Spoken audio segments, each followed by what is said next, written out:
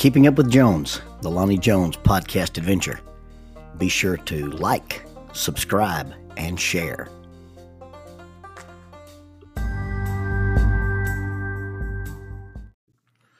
Being new to the podcasting game, I was worried about my analytics.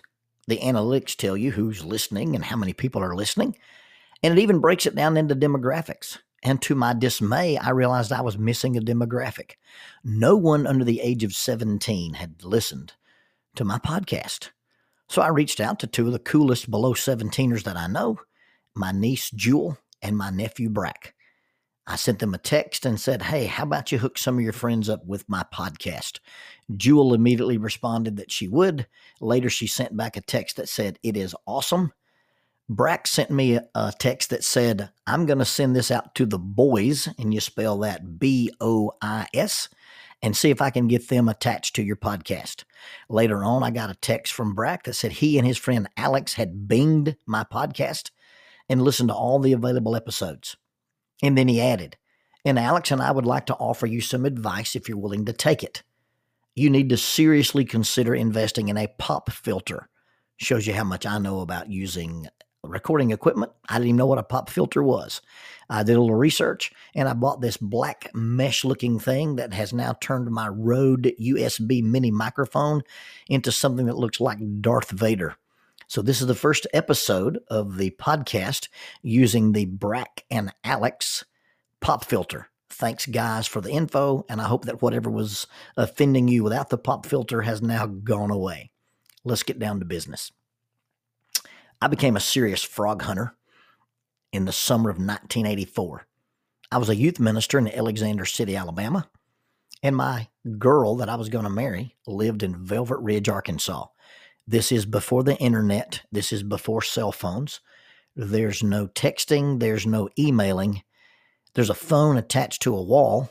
The receiver of the phone is attached to the phone attached to the wall via a long curly cord, and you had to stay within the parameter of that cord to talk, and you could only call after certain times at night because AT&T and MCI charged 10 cents a minute for long distance phone calls. It's the same principle they're using now to charge you for data because it didn't cost them anything for you to call long distance. It doesn't cost them anything for you to use data, but they're going to charge you for it anyway. But behold, I digress. In order to keep myself busy in the long summer nights, some fellas and I started hunting frogs. We called ourselves the Frog Busters. Yes, I am a charter member of the Frog Busters of America, and I am the first recipient of the coveted Purple Gig Award. We would chase the frogs in some really dark and woolly places.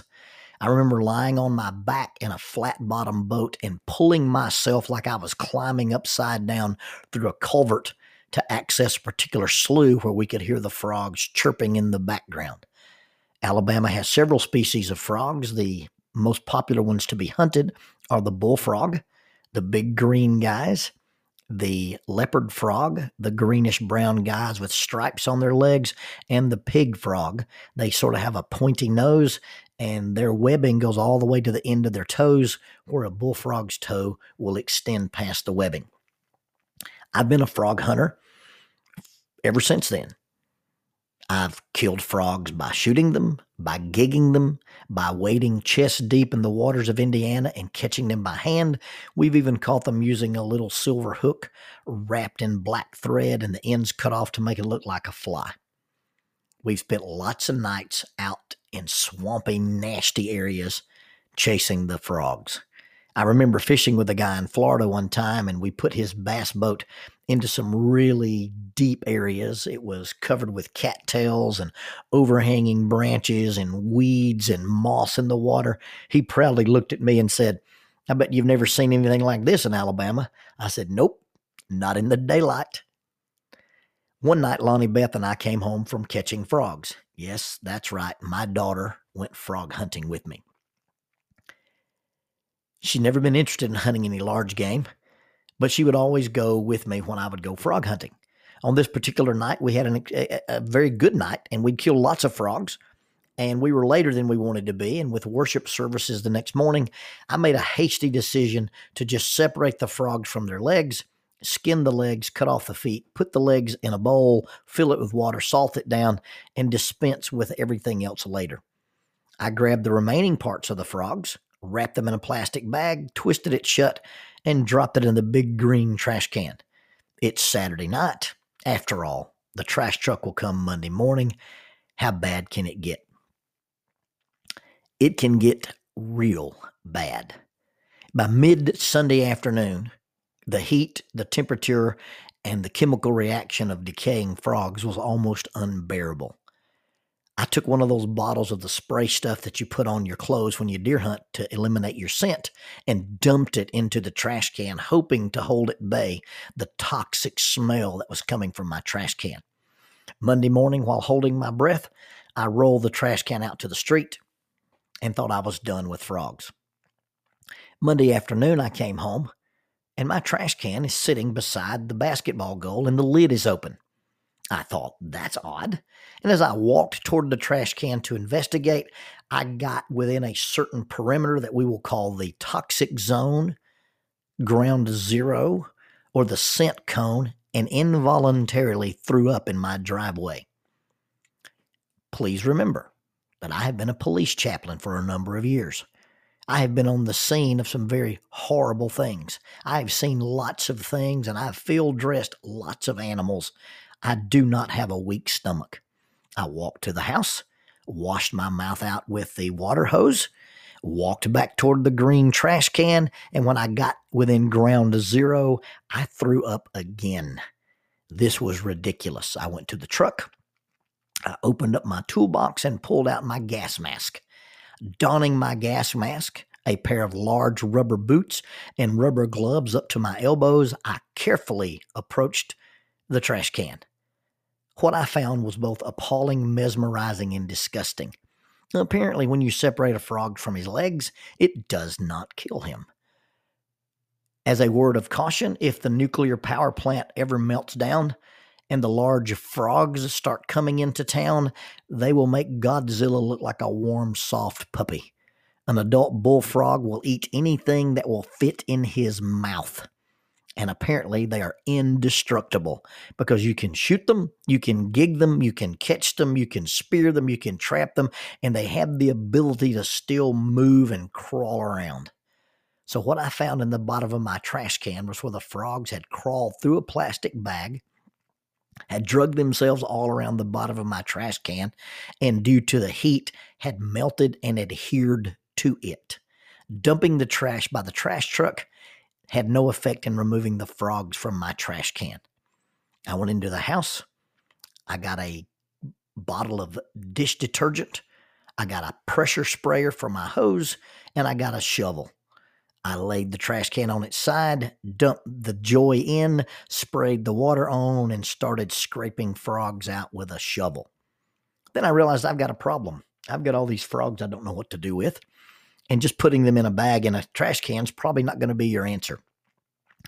And then I remembered I had these retired coolers, the little cylindrical coolers with the twist on tops.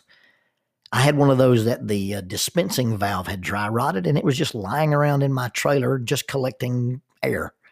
I got this thing and I shoveled the frogs up, put them in it, twisted the top on this little cooler, and walked it out to the edge of the yard, put it under the mailbox, hoping that later on the other garbage truck would haul them away. I go back to cleaning out my trash can. I'm wearing knee-high boots, elbow-length gloves, and a gas mask, and it's July. That's when I noticed the little red truck. There's a little red truck that visits my neighborhood. Much like Fred Sanford did in the old sitcom, he's a junk man. But rather than calling him the junk man, we'll call him Fred Sanford. Because what he does is he drives around the neighborhoods and sees the things that people have left and collects them. This little red pickup truck stopped by the frog cooler. He reached his hand out, leaned over and grabbed it, and was pulling the cooler into the truck. I thought I needed to warn him, and I began to shout and run toward him.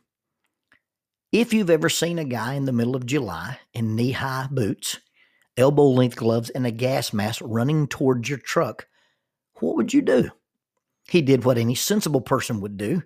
He sped off, but not before he pulled the frog bucket in with him. He's never returned to our neighborhood. I believe I am responsible solely for the death of Fred Sanford. Undoubtedly, he got off on some empty country road somewhere and thought, I wonder why that guy was so upset, and he unsealed the frog bucket of doom. I think it's important to note that if you're sitting anywhere and a guy runs towards you wearing a gas mask, it's probably frightening. It probably looks like the guy's insane. It's probably looked like he's on something. But maybe the guy running towards you in the gas mask is trying to tell you that there's something unpleasant. Maybe the guy running towards you in a gas mask is trying to warn you not to open the box. Maybe the guy running towards you in the gas mask is trying to protect you. Maybe the guy running towards you in the gas mask is telling you if you drag that into the cab of your truck, if you put that into your lap, if you hold it in your bosom and you choose to open that container, you choose to open yourself up to what the container contains. And there's some things you don't want to open your life to. There are some things you want to keep sealed away from you and sealed away from your family. Don't open the container unless you're willing to accept what the container contains. See, sometimes the guy running towards you in the gas mask, as scary and as unpleasant as he may be, is telling you if you pull that container into your life, you also pull what's inside that container. I used to say that everything you say yes to is something else you say no to. But in reality, everything you say yes to represents a lot of other things that you say yes to. If you say yes to dishonesty, if you say yes to disobedience, if you say yes to disorderly conduct, if you say yes to all kinds of things, you're saying yes to the things that go along with them. It's not a perfect analogy, but if you don't want the dead frogs, don't open the container the frogs are in. You may not know that the dead frogs are in there, but somebody who looks really scary, somebody that you may not even know, somebody that you may not even trust, knows something you don't know, has seen something you can't see, and he's trying to warn you. Be careful what you bring into your life. See, if you pull the container in, you also get what is inside the container. If you don't want to see the dead frogs, don't open the cooler.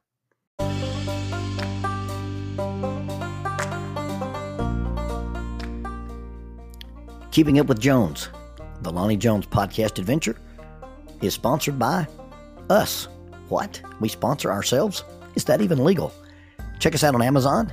You can have access to the titles of Pedagogue, the youth ministry book by Lonnie Jones, Cognitive Spiritual Development, a Christ-centered approach to spiritual self-esteem, Grappling with Life, Controlling Your Inside Space, a small essay using the principles of Brazilian Jiu-Jitsu to talk about psychological and emotional self-defense, If I Were a Mouse, a children's book written and illustrated by Lonnie Jones, and then The Selfish Reel, a very short story about a decision.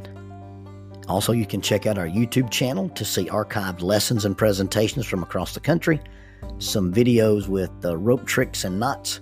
Don't forget to visit the Facebook page 550 Guys to learn about the little rope men that we make and that we invented and that we make.